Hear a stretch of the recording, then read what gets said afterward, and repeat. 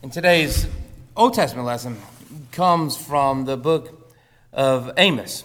Amos is a minor prophet.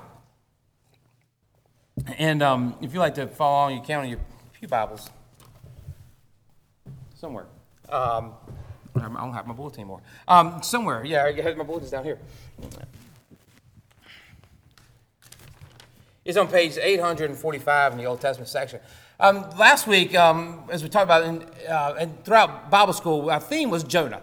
And last week we preached on Jonah, and we studied Jonah throughout the week. And so Jonah is also a minor prophet. And we thought, well, we had Jonah. Let's stick with the minor prophets some throughout the month of August.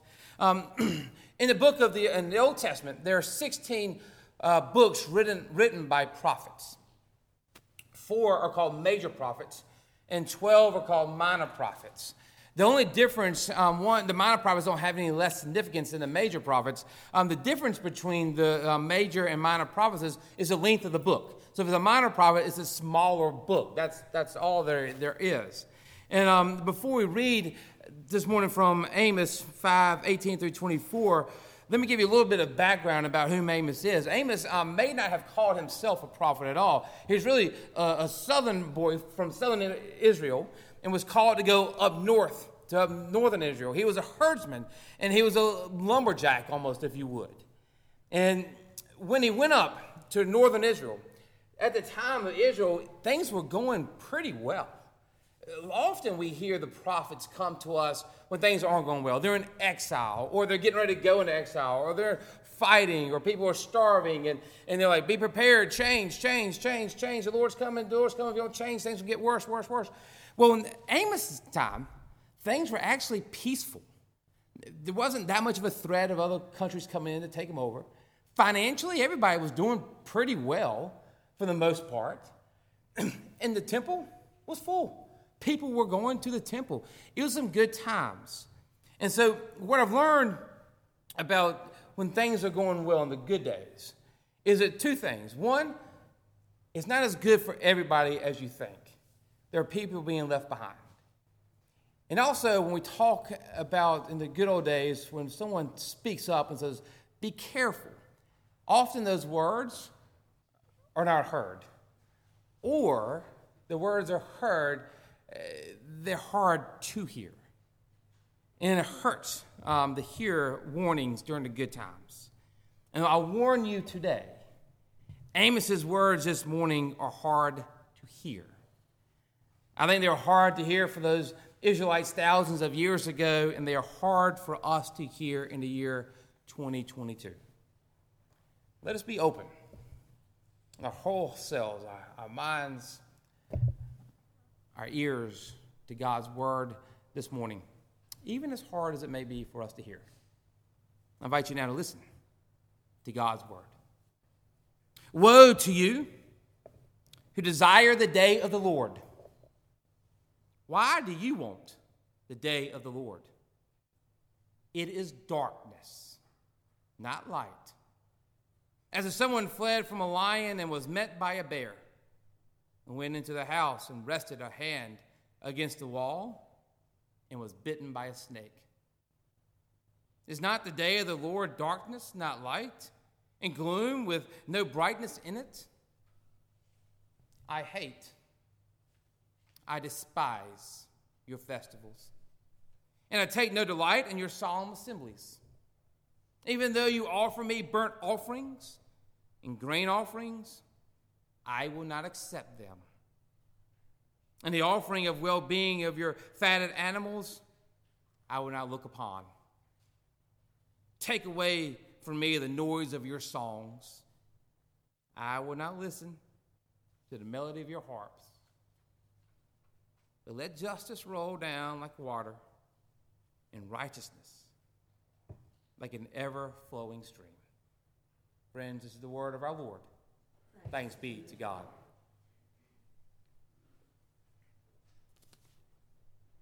Author Annie Dillard recalls a church of her teenage years. And nothing is so inevitable blackened in my heart as an obligatory Sunday at Shadyside Presbyterian Church. The minister's British accent, The hypocrisy of my parents who forced me to go, though they did not. The hypocrisy of the expensive men and women who did go. On one of these days, I was going to quit when I figured out how. It was the first Sunday of the month. I remembered, shocked. I would sit through communion with its two species, embarrassment and tedium. I had successfully avoided communion for years. From their pews below rose the ushers and elders from Mellon and Bank and Trust and et cetera, and tailcoats. They worked the crowd smoothly as always. When they collected money, I noted, they were especially serene. Now, with dignity, the elders hoisted the round silver trays which bore communion, and they were passed down with pews, along with flat silver platters bore heaps of soft bread cubes, as if we were stuffing a turkey. The elders and the ushers spread swiftly and silently over the marble aisles in discreet pairs, some for bread cubes, some for grape juice, communicating by eyebrow only. As soon they reached the balcony where I sat, there our prayers had reached their intense pitch in hopes not to drop the grape juice. Was all of this absurd? Perhaps all of us from time to time have wondered, questioned the absurdity of what we do here on Sunday. Wondering, is all of it worth it? Is this what God is calling us to do? We've discussed here many times the countless surveys and articles written about the decline of church attendance. And no matter which one you read, three things keep popping up in each of these studies. First is sluggishness. People in America are tired of looking for something and they're looking for something to motivate them. But they found church to be awfully sluggish as well. Second is community. People in America are looking for community. The people do not feel connected to church or to faith any longer. And lastly is value. People are looking for meaning. When we think about church, they think there's no value added. They have no value in attending church.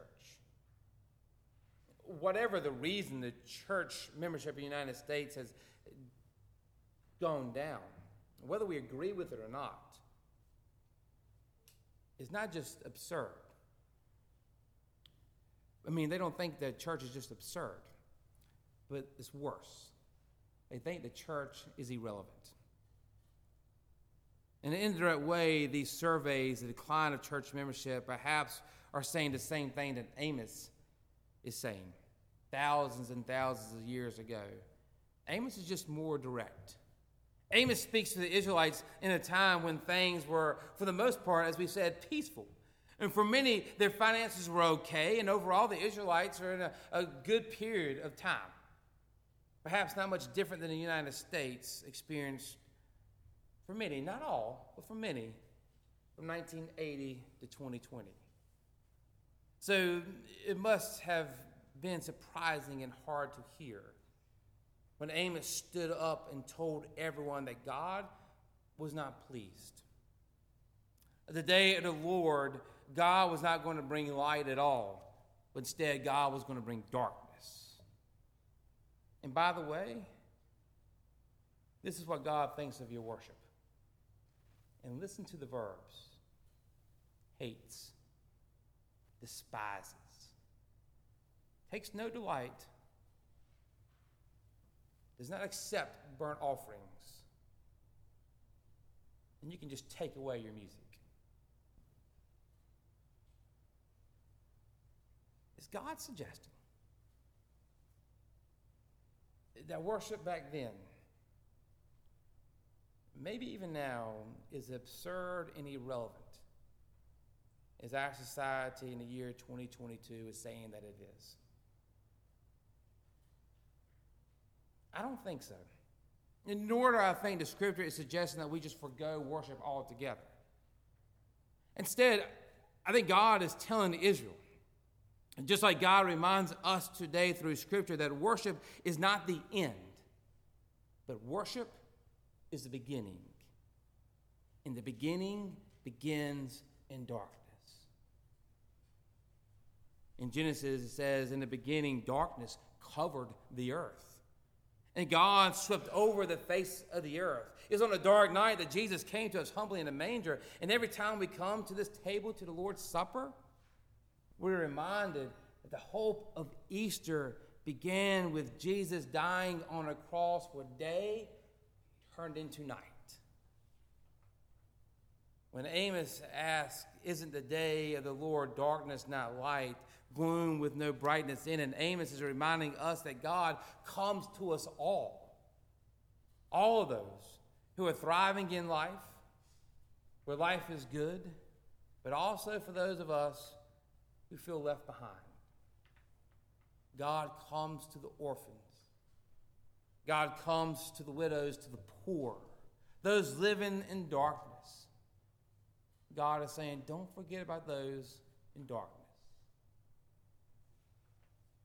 And if our worship service are simply to celebrate at the end of the week, if our worship service is simply to give thanks for all that we have without noticing those living in darkness, if our worship service does nothing to prepare us to go into the world and follow Jesus Christ into that darkness, providing hope for those that cannot see the light, then our worship service to God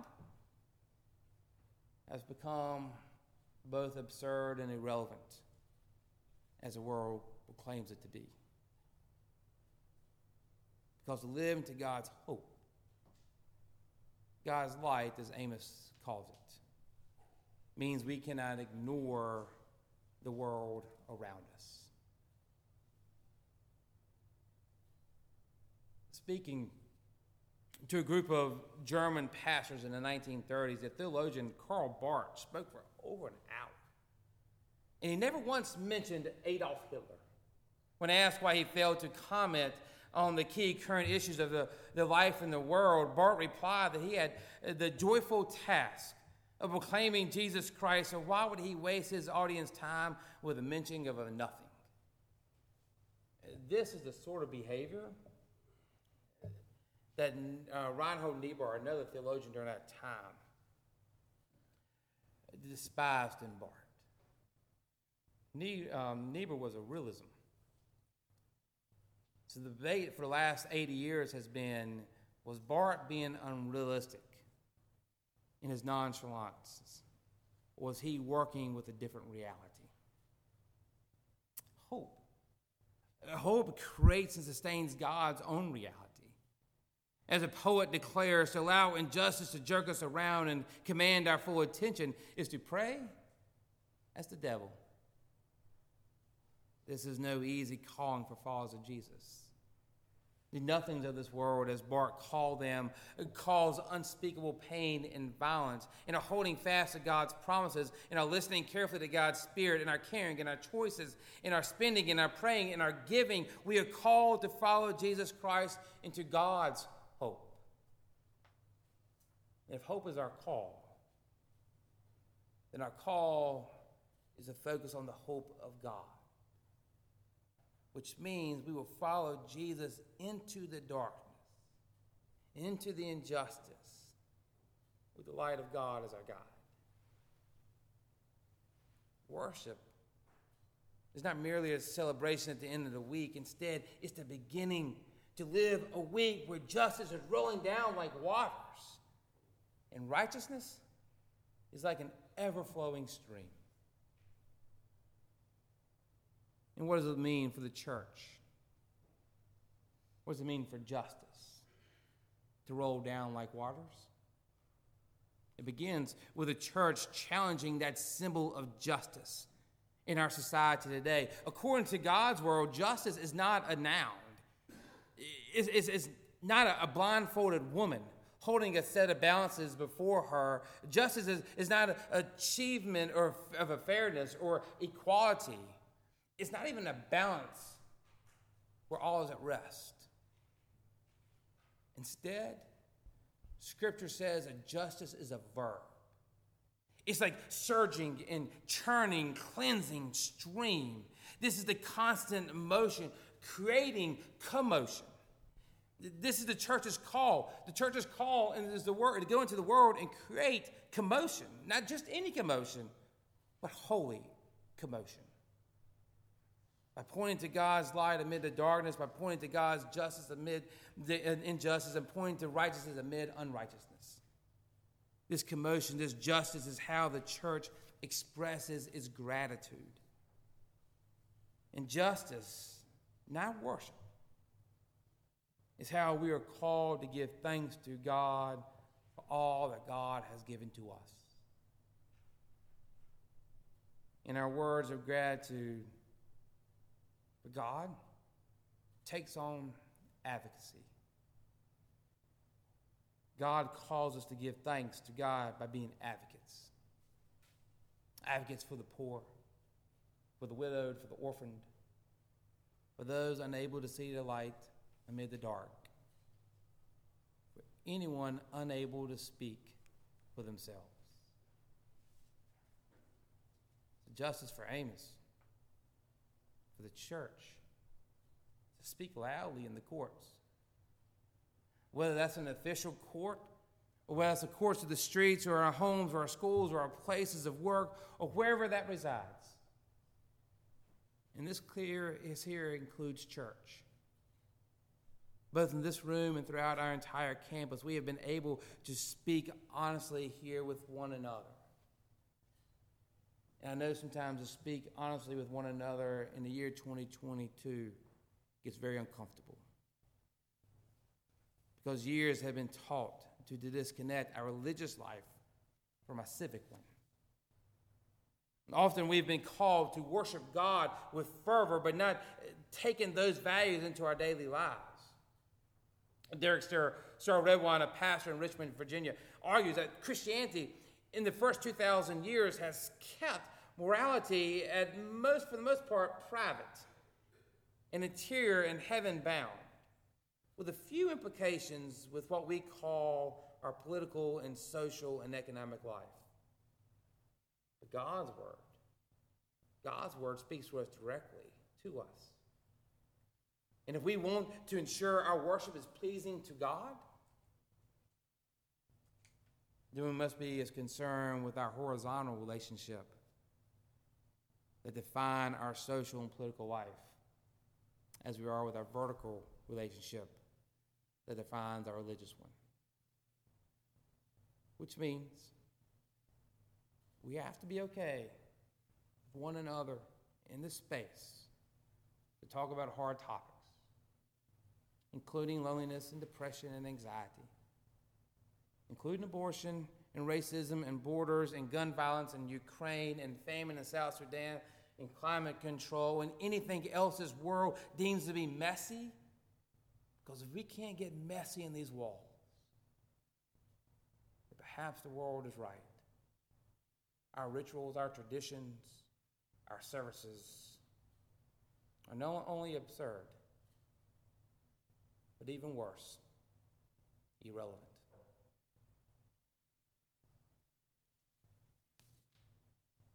You may recall, we left Ann Dillard watching the communion trays get passed from one person to the next, questioning the absurdity of it all.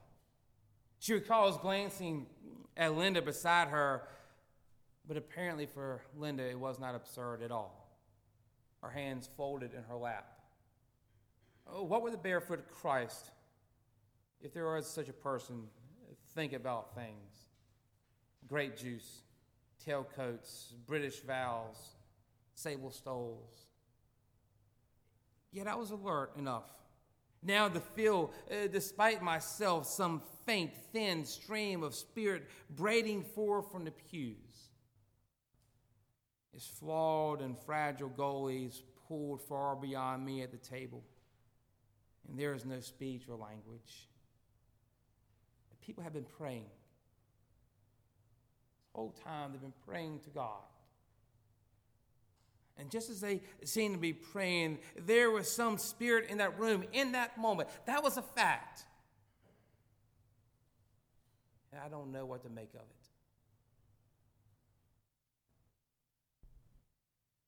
I wonder how many of you felt that in this room. As we begin our week here, being equipped by God to connect our religious life with our social life. To take what we've learned here so that it impacts our lives out there. And to take what impacts our lives out there so it impacts our worship here. I wonder how many of us have felt that feeling in this room. Unsure of what to make of it all. And let me assure you all this. That feeling that you feel is not only absurd, but it's real. That's the Holy Spirit moving. And whenever you feel it, however you feel it, absurd as it may feel to you, as absurd as you may think it may be, run to it. Run as fast as you can without stopping. Run, run, run. That's the Holy Spirit at work in you. That's the Holy Spirit at work in our church, calling us to follow Jesus Christ into the darkness, pointing to the light of God, advocating for the unheard, reminding the world, reminding us how relevant to God that we all are. And there is nothing